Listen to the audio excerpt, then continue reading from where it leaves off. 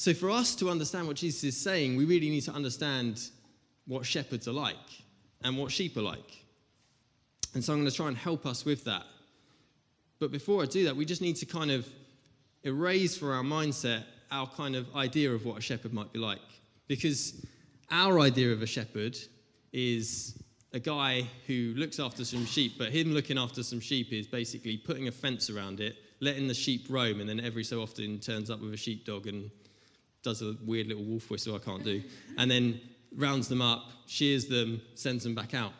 And that is not at all what shepherding was like in the Bible.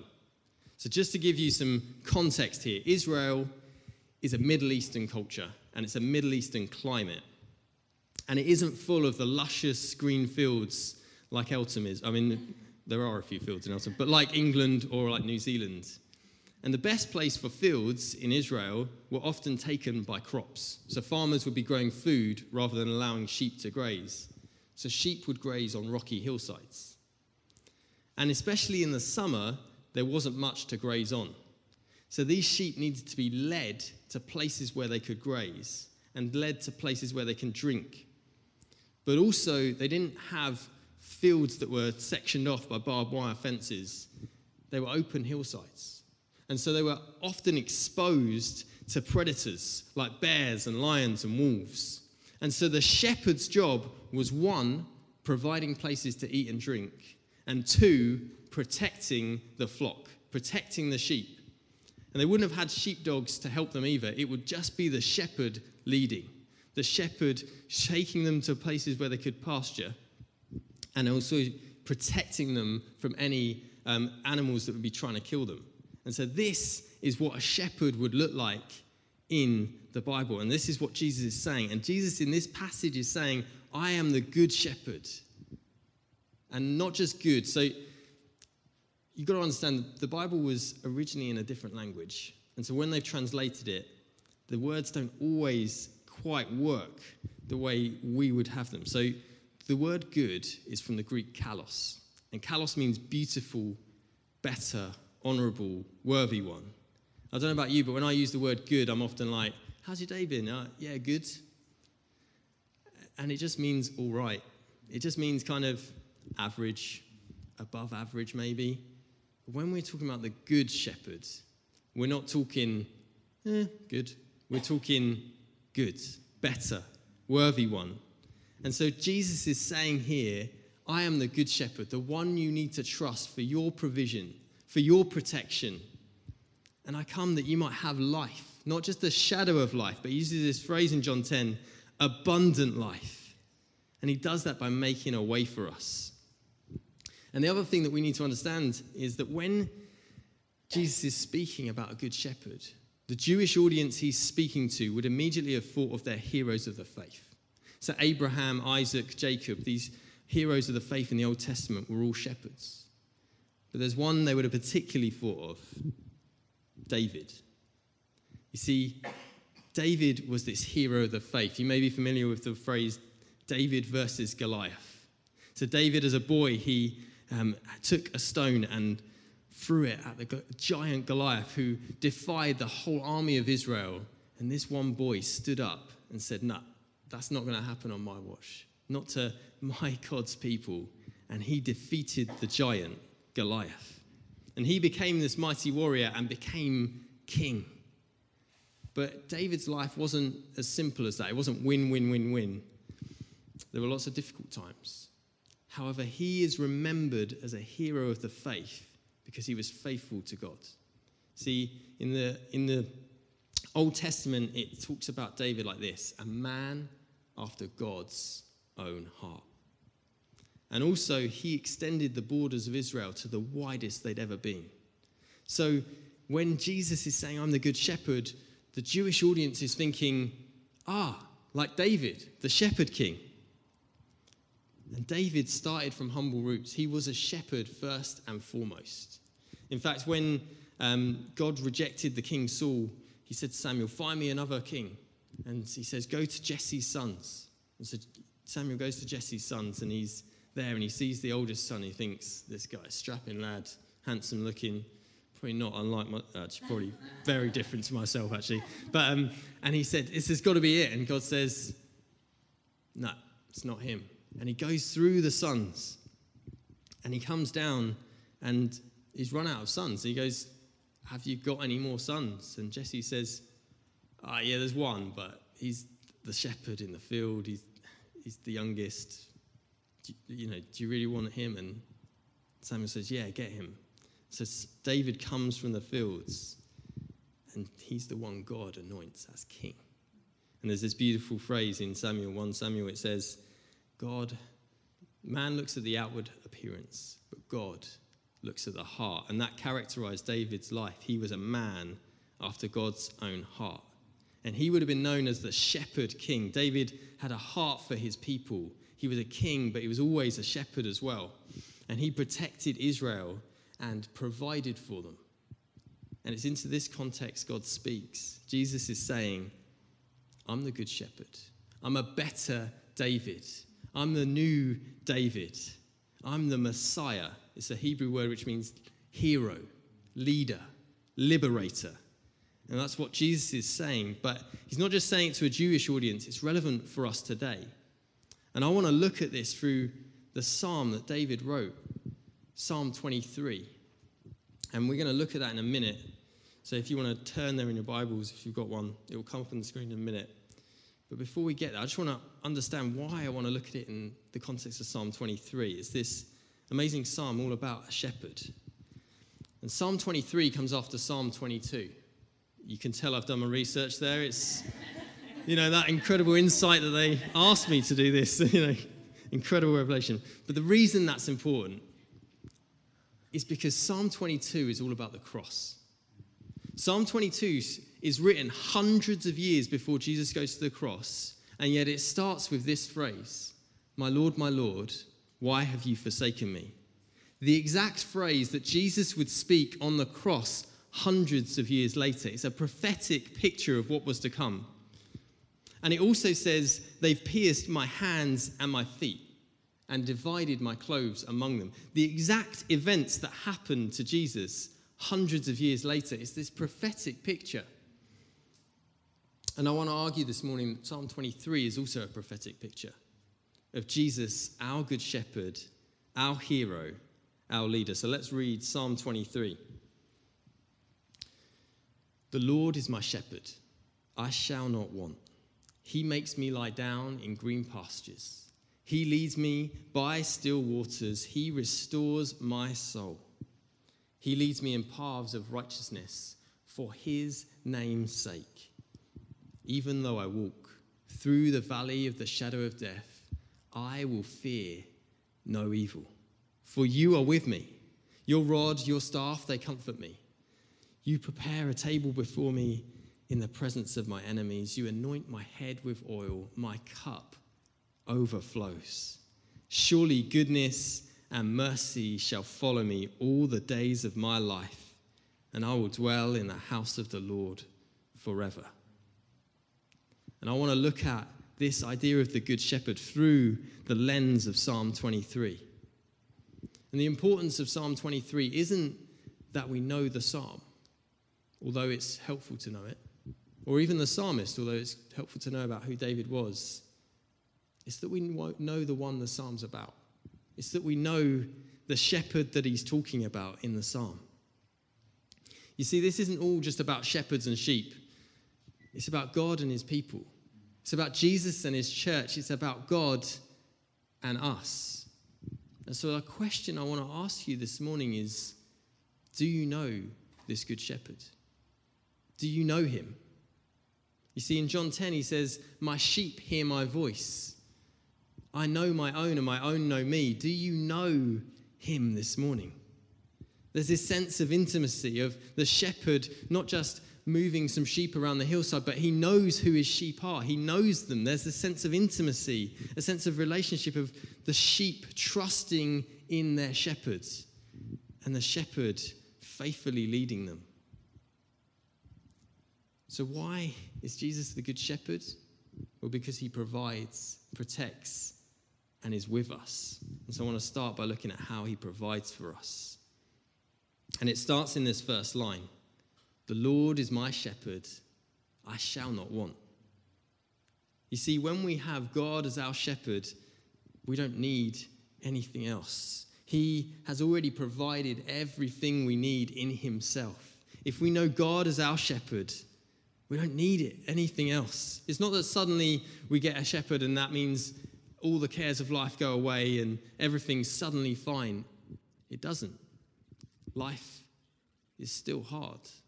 Life still goes the way we don't want it to go sometimes. But we have one who leads us through that. We have one we can turn to in every situation and circumstance. And then he makes us lie down in green pastures. This is what shepherds do. They lead their sheep to pastures. This is also what pastors do. It's a word we use sometimes in the church to talk about people who lead the church. They're pastors. And God is our ultimate pastor. And the word pastor comes from the Latin for shepherd. And essentially, pastors lead their sheep, the church, into pastures to feed. And what are they feeding on? They're feeding on the word of God. They're feeding on God himself. You see, we're led to believe that to be truly satisfied, we need to feed on possessions or money or fame or power. And yet these are things that in of themselves aren't necessarily bad, but they're corruptible. They're easily corruptible by man. And to be truly content, to find true joy, we need to be in the presence of the incorruptible one, the perfect one, the one who knows no evil in him. That is what brings us true joy and nourishment. The green pastures are his word, pointing to himself, pointing to his perfect character. And they help us and feed us. But he also leads us by still waters. And that's his spirit living in us. So that no matter what circumstances or situations we face, it brings a sense of calm and peace in our soul.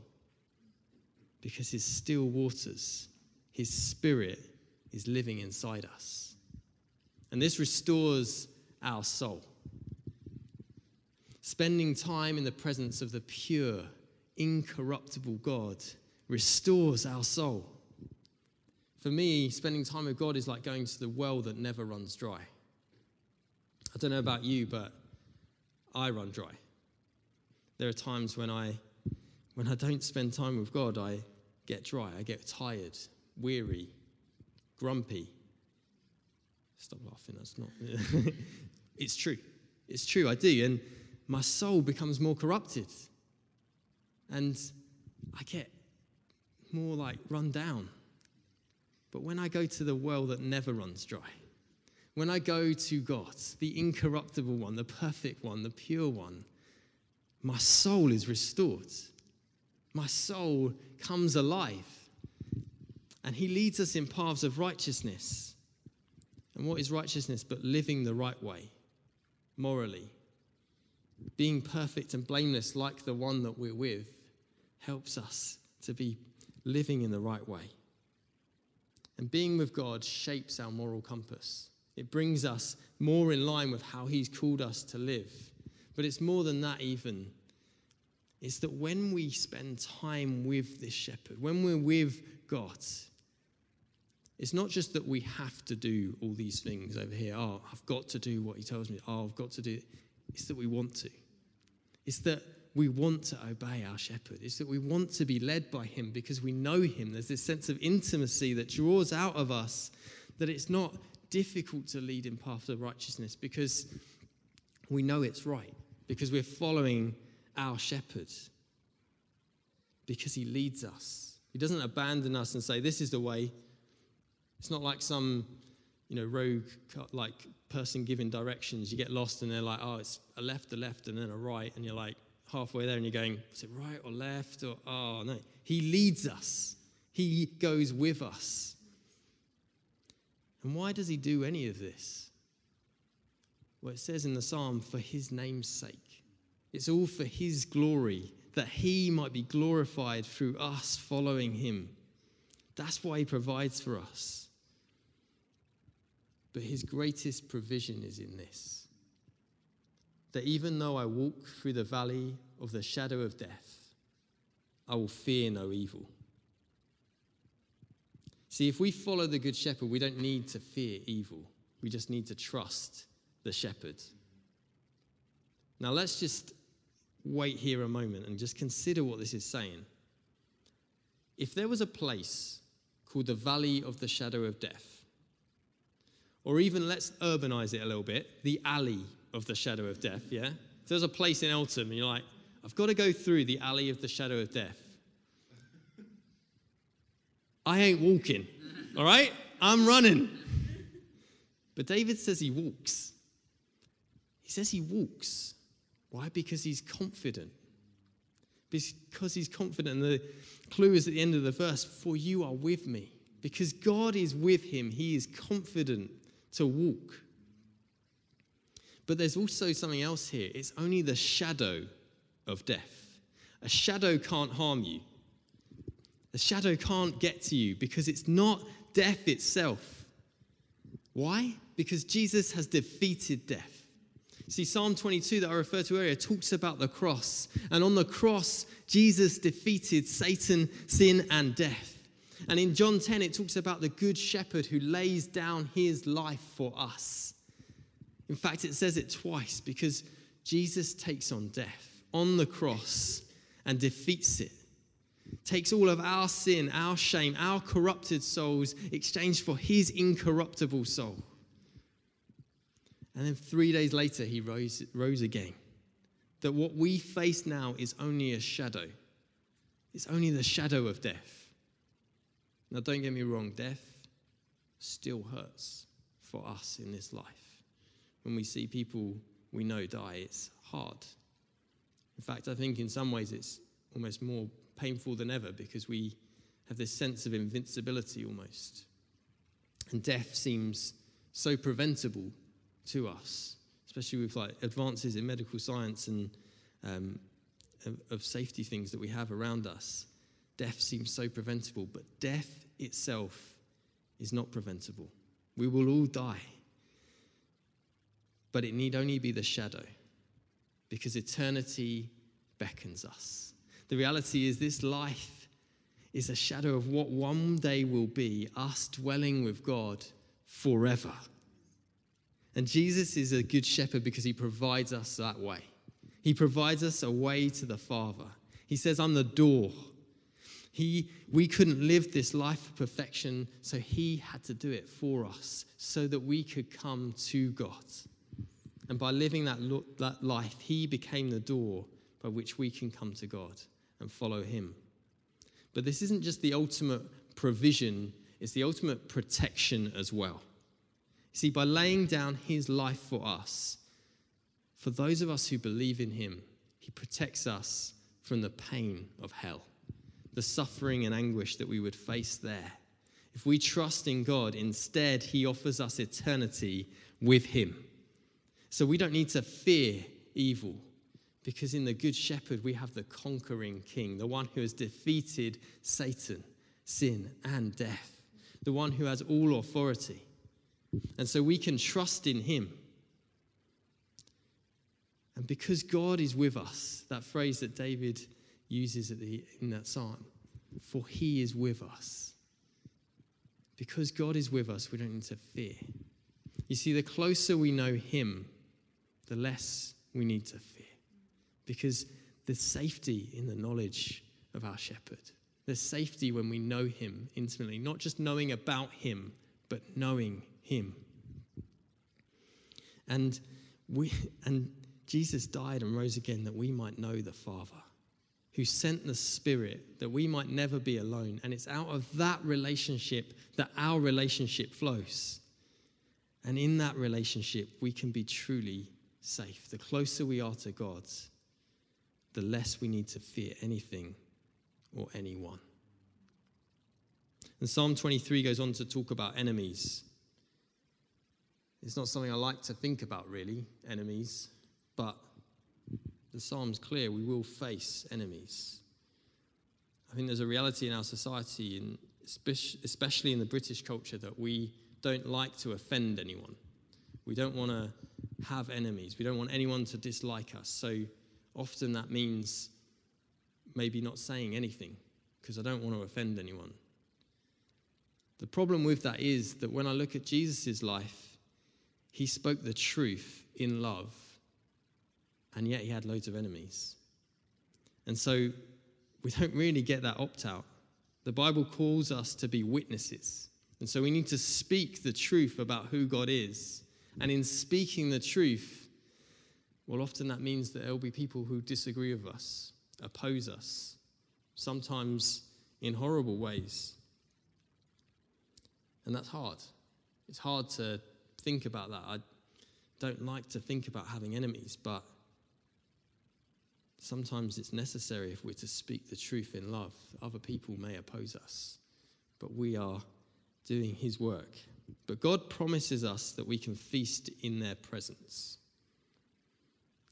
How? Well, because he's with us. Because he's blessed us and anointed us with oil. Anointing with oil was actually something the shepherds did to the sheep so that they didn't have to face like infections or insects that would bite them and stuff. God anoints us with his oil, his Holy Spirit, so that when we face opposition, when we face enemies, we can know he's with us. We can know his presence in us. So we can truly say, like the psalmist, that goodness and mercy will follow us. And John 10 Jesus talks about offering life. But he doesn't just say life, he says abundant life. Because life with Jesus isn't just life, it's abundant life. So this is good news. It's good news that Jesus is our good shepherd because he provides for us, because he protects us, but ultimately he gives us himself. You see, a good shepherd provides for his sheep. And God has given us a way to come to him. He's given us a way to know him. My sheep hear my voice. I know my own, and my own know me. There's this intimacy between the Father and the Son and the Spirit, but also for us and God, to know him. There's this intimacy because he lays down his life for us. Willingly, of his own initiative. It says in John 10, not his will, but his Father's.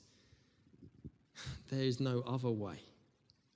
You see, were Jesus just a hired hand, were he just someone who was employed, he would never have endured it. Were he not the Son of God, he would never have gone to the cross, endured the agony that he had to face. He would have backed away. But because he is God, because he is the Son of God, because he's our good shepherd, he endured the cross. He laid down his life for us. Hebrews tells us why. For the joy set before him, he endured the cross. And what is that joy but sheep coming into his fold? Souls being restored to him, by him, through him, for his glory. You see, we are all like sheep gone astray. Jesus had compassion on the crowd when he saw them because they were like sheep without a shepherd. And we're to have that compassion for those around us because I don't know if you've looked at the world we live in, but it's often like sheep without a shepherd. Even in Eltham, you look around, people are like sheep without a shepherd. And yet we've got a shepherd who wants to know them. We've got the good shepherd who wants to know them. See, having a good shepherd is such good news for us in the best of times, but also in the darkest of times. Because when life is at its hardest, we don't hold on to the truth that we have a good shepherd. We can hold on to the good shepherd himself. In those moments when I feel fear, pain, sorrow, grief, when I'm dry and weary, when all seems lost, like it did so often for David if you read the Psalms, I'm grateful that I've got a good shepherd I can go to. And this is the beauty of the gospel, that Jesus is both the lamb that was slain for us and the shepherd leading us. laying down his life for us, unconditionally loving us, becoming acquainted with our sin so we could become acquainted with him, knowing our shame so he could know us by name. You see, he has defeated Satan, sin, and death, so that death now is only a shadow, that we will one day pass through, where we will be with him forever in incorruptible perfection. But it's a tragedy if we wait. The shepherd is beckoning us in to green pastures, his word, by his still waters, his spirit, for the good of our souls, because he is with us. So my question to close this morning is, Jesus is the good shepherd. Will you submit to him? Will you know him? Will you allow him to provide and protect you and be with you? For some, that might mean knowing the shepherd for the first time. For others, it may be that you've gone dry and weary, and you need to know those still waters again, those green pastures that he provides for us. But he wants to know you this morning. He wants to know you. He's like a shepherd who pursues the lost sheep. He keeps on looking because he wants you. He wants intimacy with you. He wants to know you. My sheep hear my voice. I know my own, and my own know me. He wants to know you this morning. Will you know him? I'm going to ask Lauren to come up. We're going to respond. I just feel like it's the right thing to do is just to respond in worship. For some of us, you just need to respond and come back to him and say, yeah, I need to know your still waters again. I need to know the green pastures you have for me again. For some, it might be the first time saying, God, I want to know you as my shepherd. But there's an opportunity for intimacy this morning. Do you want to stand with me? I'm going to pray, and then we're going to sing. This is good news for us.